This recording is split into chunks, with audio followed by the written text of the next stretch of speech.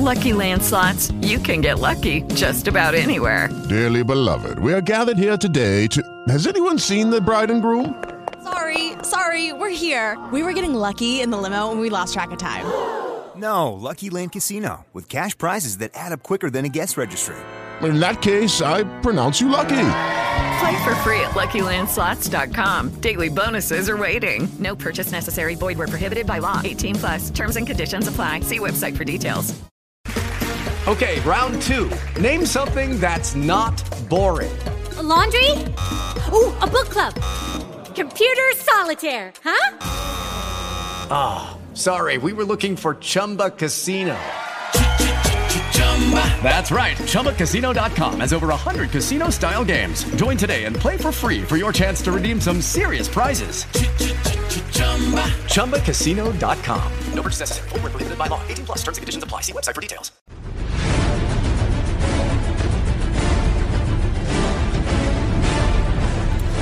Okay, we're back here on the Adventures of Pipe Man here on W4CY Radio, the UEC Military Freedom Network, W4VET, K4HD, and Hollywood Talk Radio.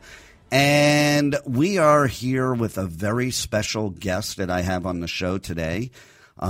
His name is Don Holbrook. He's an economic development economist that has worked for over 25 years in the area of consulting to local communities and cities on how to rebuild their economies to be competitive and how to attract more jobs and investment into their locales to not only sustain and grow their current local economy, but also further diversify them. He's a fellow member of the International Economic Development Council in Washington, D.C., and has authored 10 books in the field of economic development. His work and collaborations have contributed to the creation of over 50,000 jobs and over $1 billion of investment during his career. Wow, that's pretty impressive. That's better than our president, I think. I think he should be president. So with no further ado, I'd like to welcome to his show, Don Holbrook. Thanks, Dean. I don't know about the presidency, though.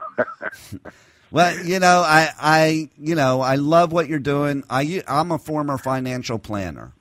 Very cool. So I understand a lot about that area, which is similar to the area that you're in, and I think it's amazing what you've done for the American people and done for our country as a whole. And that may sound magnanimous, but in economic times as we've had over many, many years, not just what the public thinks, it's incredible that we have people like you out there that are there to help.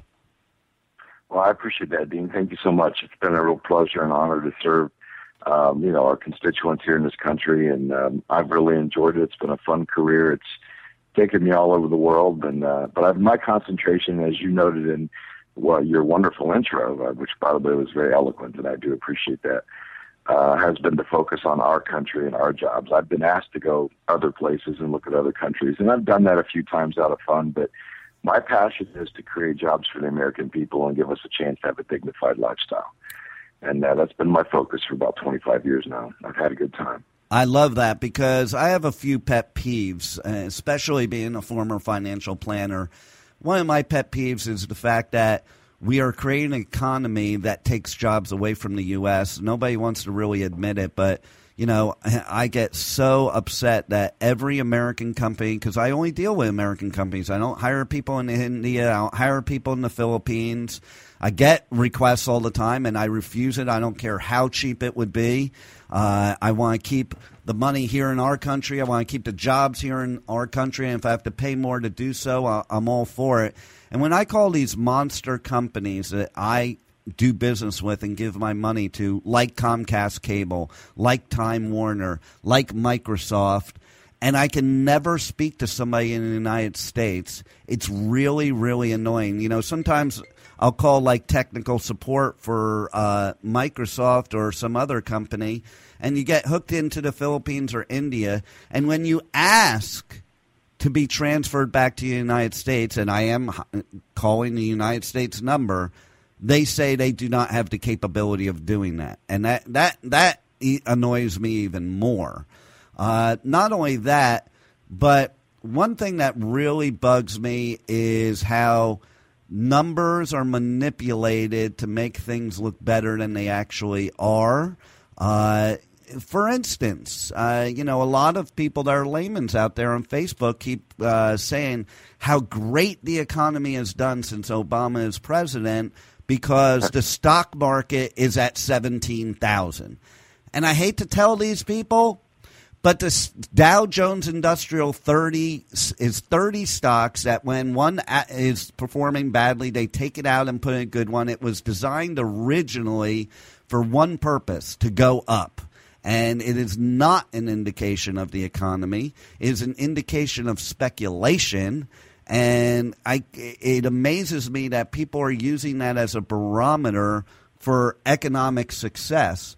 The other issue that I have is when they come out with the CPI figures, the Consumer Price Index, and say there's no inflation, but of course those CPI numbers exclude food and energy, which just amazes me. How can you have a comprehensive economic figure that does not include the two things that Americans use most of all and use that as a barometer of inflation? So with that all being said, what is your opinion of the economic recovery as of 2014? Well, everything you said is how the American people feel, Dean. I do a lot of, I'm a trained economist, so, I have all the traditional training of any other economist, but my focus is on job creation in local and national economies. And, there's a couple little things. I mean, one of the reasons I wrote the book, The Next America, which is out right now, the second edition, is so that individuals like yourself and myself and everybody else could really take this whole discussion like you and I are having down to their level and say, well, what can I really do about it? And then look at what, if individuals act and advocate for things, the collective experience would be. The current economy, in my opinion, did not start getting healed until 2013. That's 2 years after the government declared, by the way, that it was out, that we were in recovery and out of the recession. I don't agree with them. And the reason is that in order for you to be in an economy that's truly in recovery, you have to create more jobs than you're losing, okay? And that, in this country, that's about 160,000 jobs a month. Until second quarter, I believe, of 2013, we never even got close to that number. We were in the 80,000s, 55,000. Well, so we're hemorrhaging and losing jobs, and not enough jobs are available for people.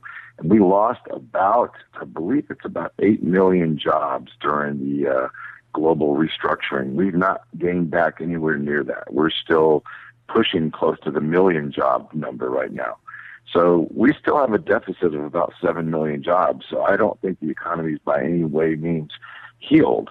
I think it is starting to recover. And to get to your point about Wall Street and the connection between the CPI and Wall Street and everything else, I totally agree with you. Wall Street is a philosophical number that they put out there to give you optimism, and the whole market is built on a sense of emotional drive, not so much monetary drive. And so you can't. I will say this for Wall Street: Wall Street recovered faster than anybody else in the recession. They reinvented themselves and they fixed themselves and got themselves going again because they're very good at it, making money. But that did not mean that the American economy was turning around. We lost jobs for 5 years. It devastated about 85% of Americans who were negatively impacted in a very significant way, either lost their house, had to refinance their house, lost their job. That's the biggest impact we've seen in this country since any of us can remember, I can tell you that. And we're just now beginning to crawl out of it, Dean. And I think we're still probably 10 years out for a full sustainable recovery. And I tend to agree with you. The fact of the matter is, too, and a lot of things that people don't understand, and that goes for health, too.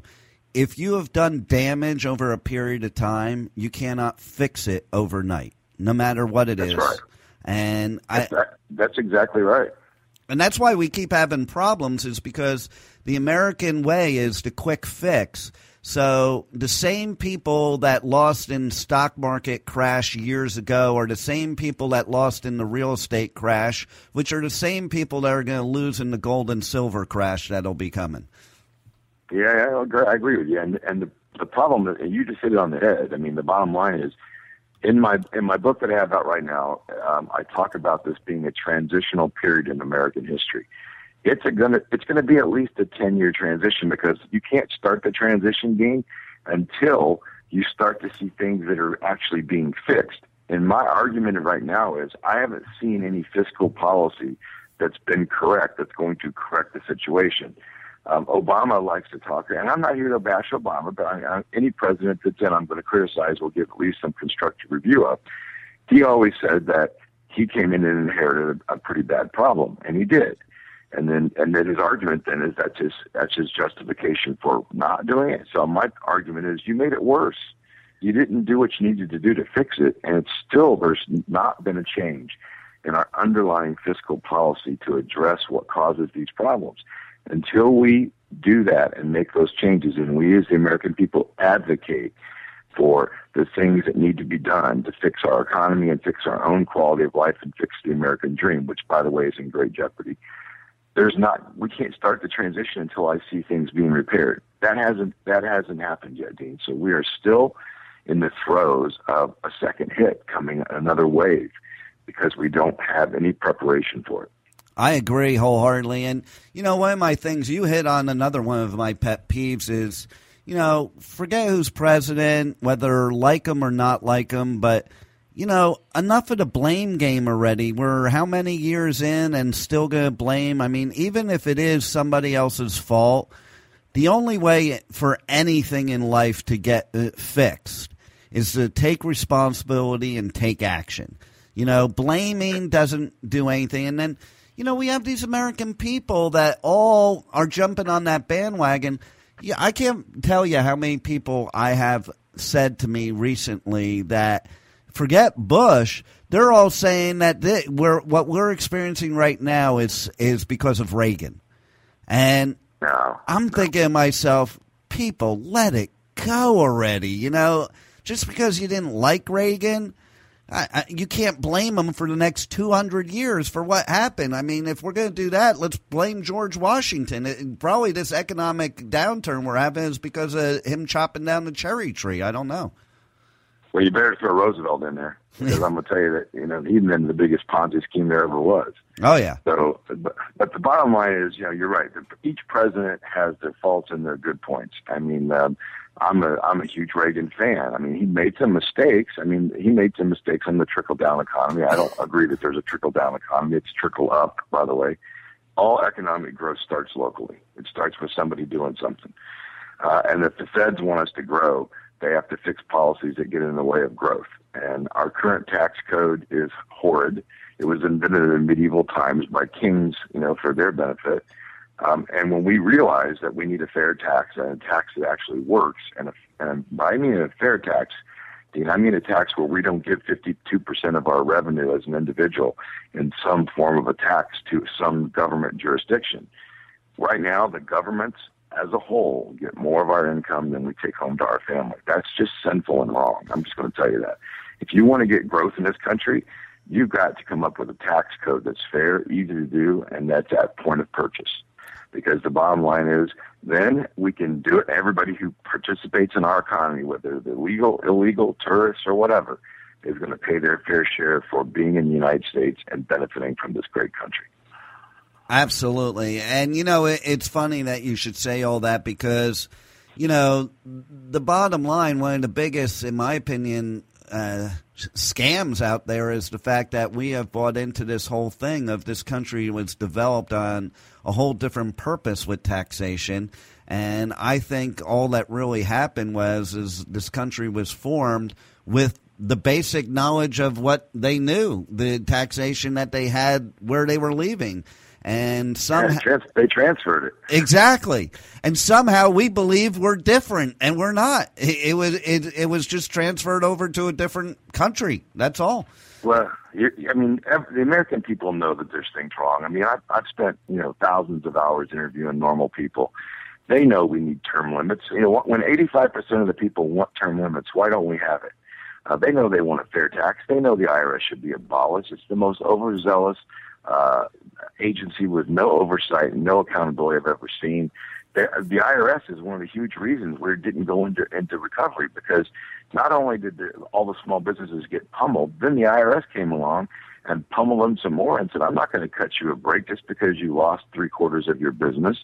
And they started imposing penalties and taxes and all on the entrepreneurial economy for not being able to keep up. And now they won't let them dig out. I mean, so you've got one agency that's a huge. I mean, I said in a recent article, and it's in my book, the greatest economic development feat that this country could do for the 21st century is abolish the IRS and create a fair, simple tax that could be paid at point of purchase. And you'd see the huge growth of this country's potential. We'd have a huge influx of people from around the world that are bright, that want to live here in the most safe country in the world with the best economy. So there's your economic development tool. Get rid of the IRS and come up with a fair tax, which, by the way, is very simple. It's at the point of purchase, and people would pay it no matter who they are, where they're from, illegal or legal, and we would grow. And I do want to hit on one other thing, Dean, that you said that's a really hot button for me. You talked about creating jobs in America. I get a lot of flack from people. When I go to the grocery, I'm just going to tell you how simple it is. I go to the grocery store, I go to the bank, I walk in and talk to a live teller. I refuse to use the automated systems of the grocery stores, of anywhere. And you know, when they ask me, even their own tellers, they'll ask me, why do you do this? I said, because I'm keeping you employed. If I use an automated system, they're going to keep getting rid of you guys. Yeah. And they all look at me like, wow. It's as simple as that. We have to still keep the humanity in commerce. Absolutely. I wholeheartedly agree. As somebody who runs a new technology firm, I mean, we're internet radio. Everything we do is technology. I still use old school customer service. I still believe in personalized relationships with people. And, you know, where other competitors of mine are doing everything automated, I'm not. I have an engineer sitting in front of me. We do everything hands-on because that's the way it should be. Now, I do have a question from one of the listeners, and he asks, what can we do as individual citizens to help bring the economy back up? Well, I mean, it's a big question, but I'm going to give you some simple things. First off, the first thing you can do is you can vote. I mean, we as American people have to realize if you don't vote, you have no voice, and you really don't have any skin in the game if you don't vote. And I guess the best way, if you want to impact the American economy, is do things like you're doing, Dean, and employ real people. I mean, when I produce a book, people don't realize I have 16 different people that work on a book that I employ, not all full time. But I pay 16 different people for their talents. They're all here in this country. And they help me produce a book. And that's driving commerce. Anything you can do to employ real people and keep the humanity in your interactions is going to help you employ people. But the greatest thing you can do is to vote. And I would tell you this, if you don't know what these politicians stand for, you have to come to one conclusion. They're all part of the problem. And so the only way we're going to fix this is term limits. And they're not going to voluntarily accept term limits because they're all living like rock stars. So what you need to do is every time you vote against whoever the incumbent is. That'll send a really clear message across this land. And when they figure out that we're pretty ticked off as a status quo, I think you'll start seeing changes. Then when you get political change, you can make economic changes, Dean. But until we get that accountability back into government, we can't make the economic changes, which the first one, as you know, I would advocate for is get rid of this medieval tax system that's overzealous and has burdened and held back our economy, and put a flat tax in that's fair and simple, which, by the way, would be way less than we're paying because everybody would be forced to contribute. And that means we're going to catch that 20% of the black economy, the economy that nobody sees because it's cash. We're going to catch 20% more money by doing that, and that's going to help everybody. We're also going to catch the tourist economy, and we're going to get the illegal immigrants. So what happens is we all get to pay a fair tax, and it's paid at the point of purchase, and there's no more wondering how much we owe. And by the way, the government comes out ahead because they make more money, and they get it instantly instead of waiting and hoping that we can pay them. And I think that's probably the greatest thing we can do. But if you don't vote, you're never going to make a change. Absolutely. What great words of wisdom. Tell me, how can people find you, get more information on you, and most importantly, how can they get your second edition of your book, The Next America, Thriving and Surviving in an Unpredictable Economy? Well, you can always go to my website. It's a pretty simple address. It's just economicdeveloper.com. I've had it since 1990, so I guess that industry's a little upset with me that I have that acronym. But economicdeveloper.com, and all my books will be listed there, all my stuff. Amazon, Barnes & Noble, iTunes, I'm on everything just about. Just make sure if you're going to get the latest book, the one that came out in 2014, that they get the second edition, because there is a first edition that came out in 2011 where I talked about the impact of the global economy.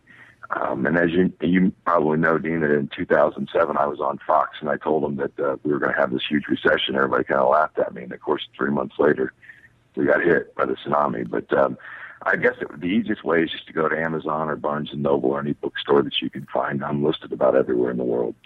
And just look up The Next America on Holbrook, and you'll find me. You know, something you just said is one of the reasons I'm not in the financial business anymore, because people don't listen. They're so brainwashed. I have two scenarios that happened that really were defining moments for me.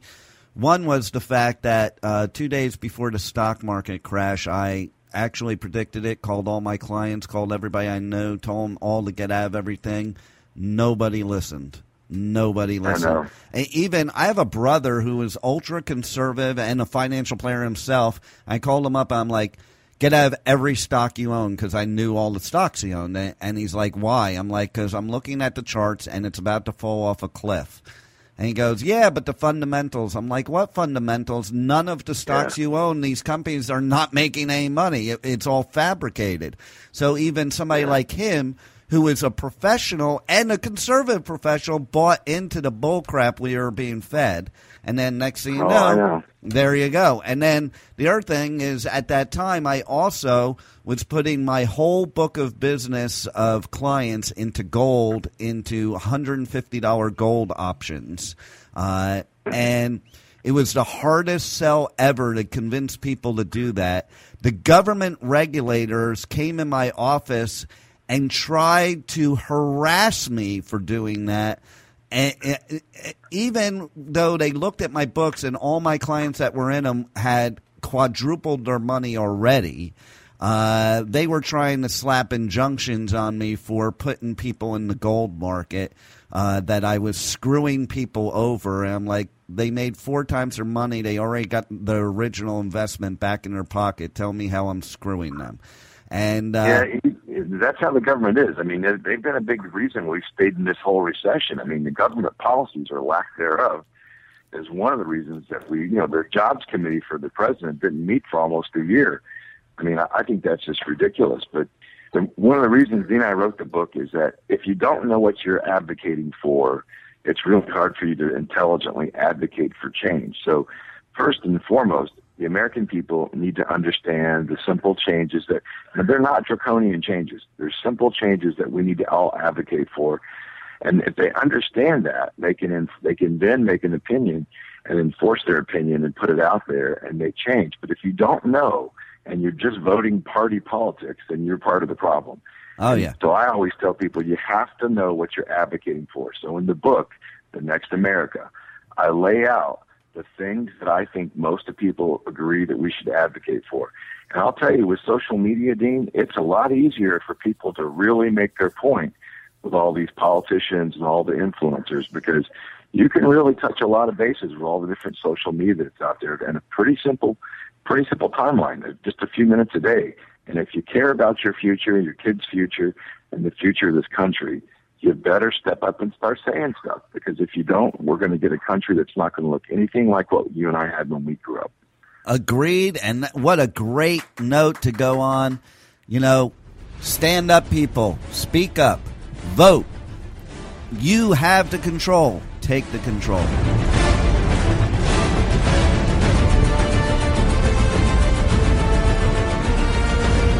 Thank you for listening to the Adventures of Pipe Man on W4CY Radio.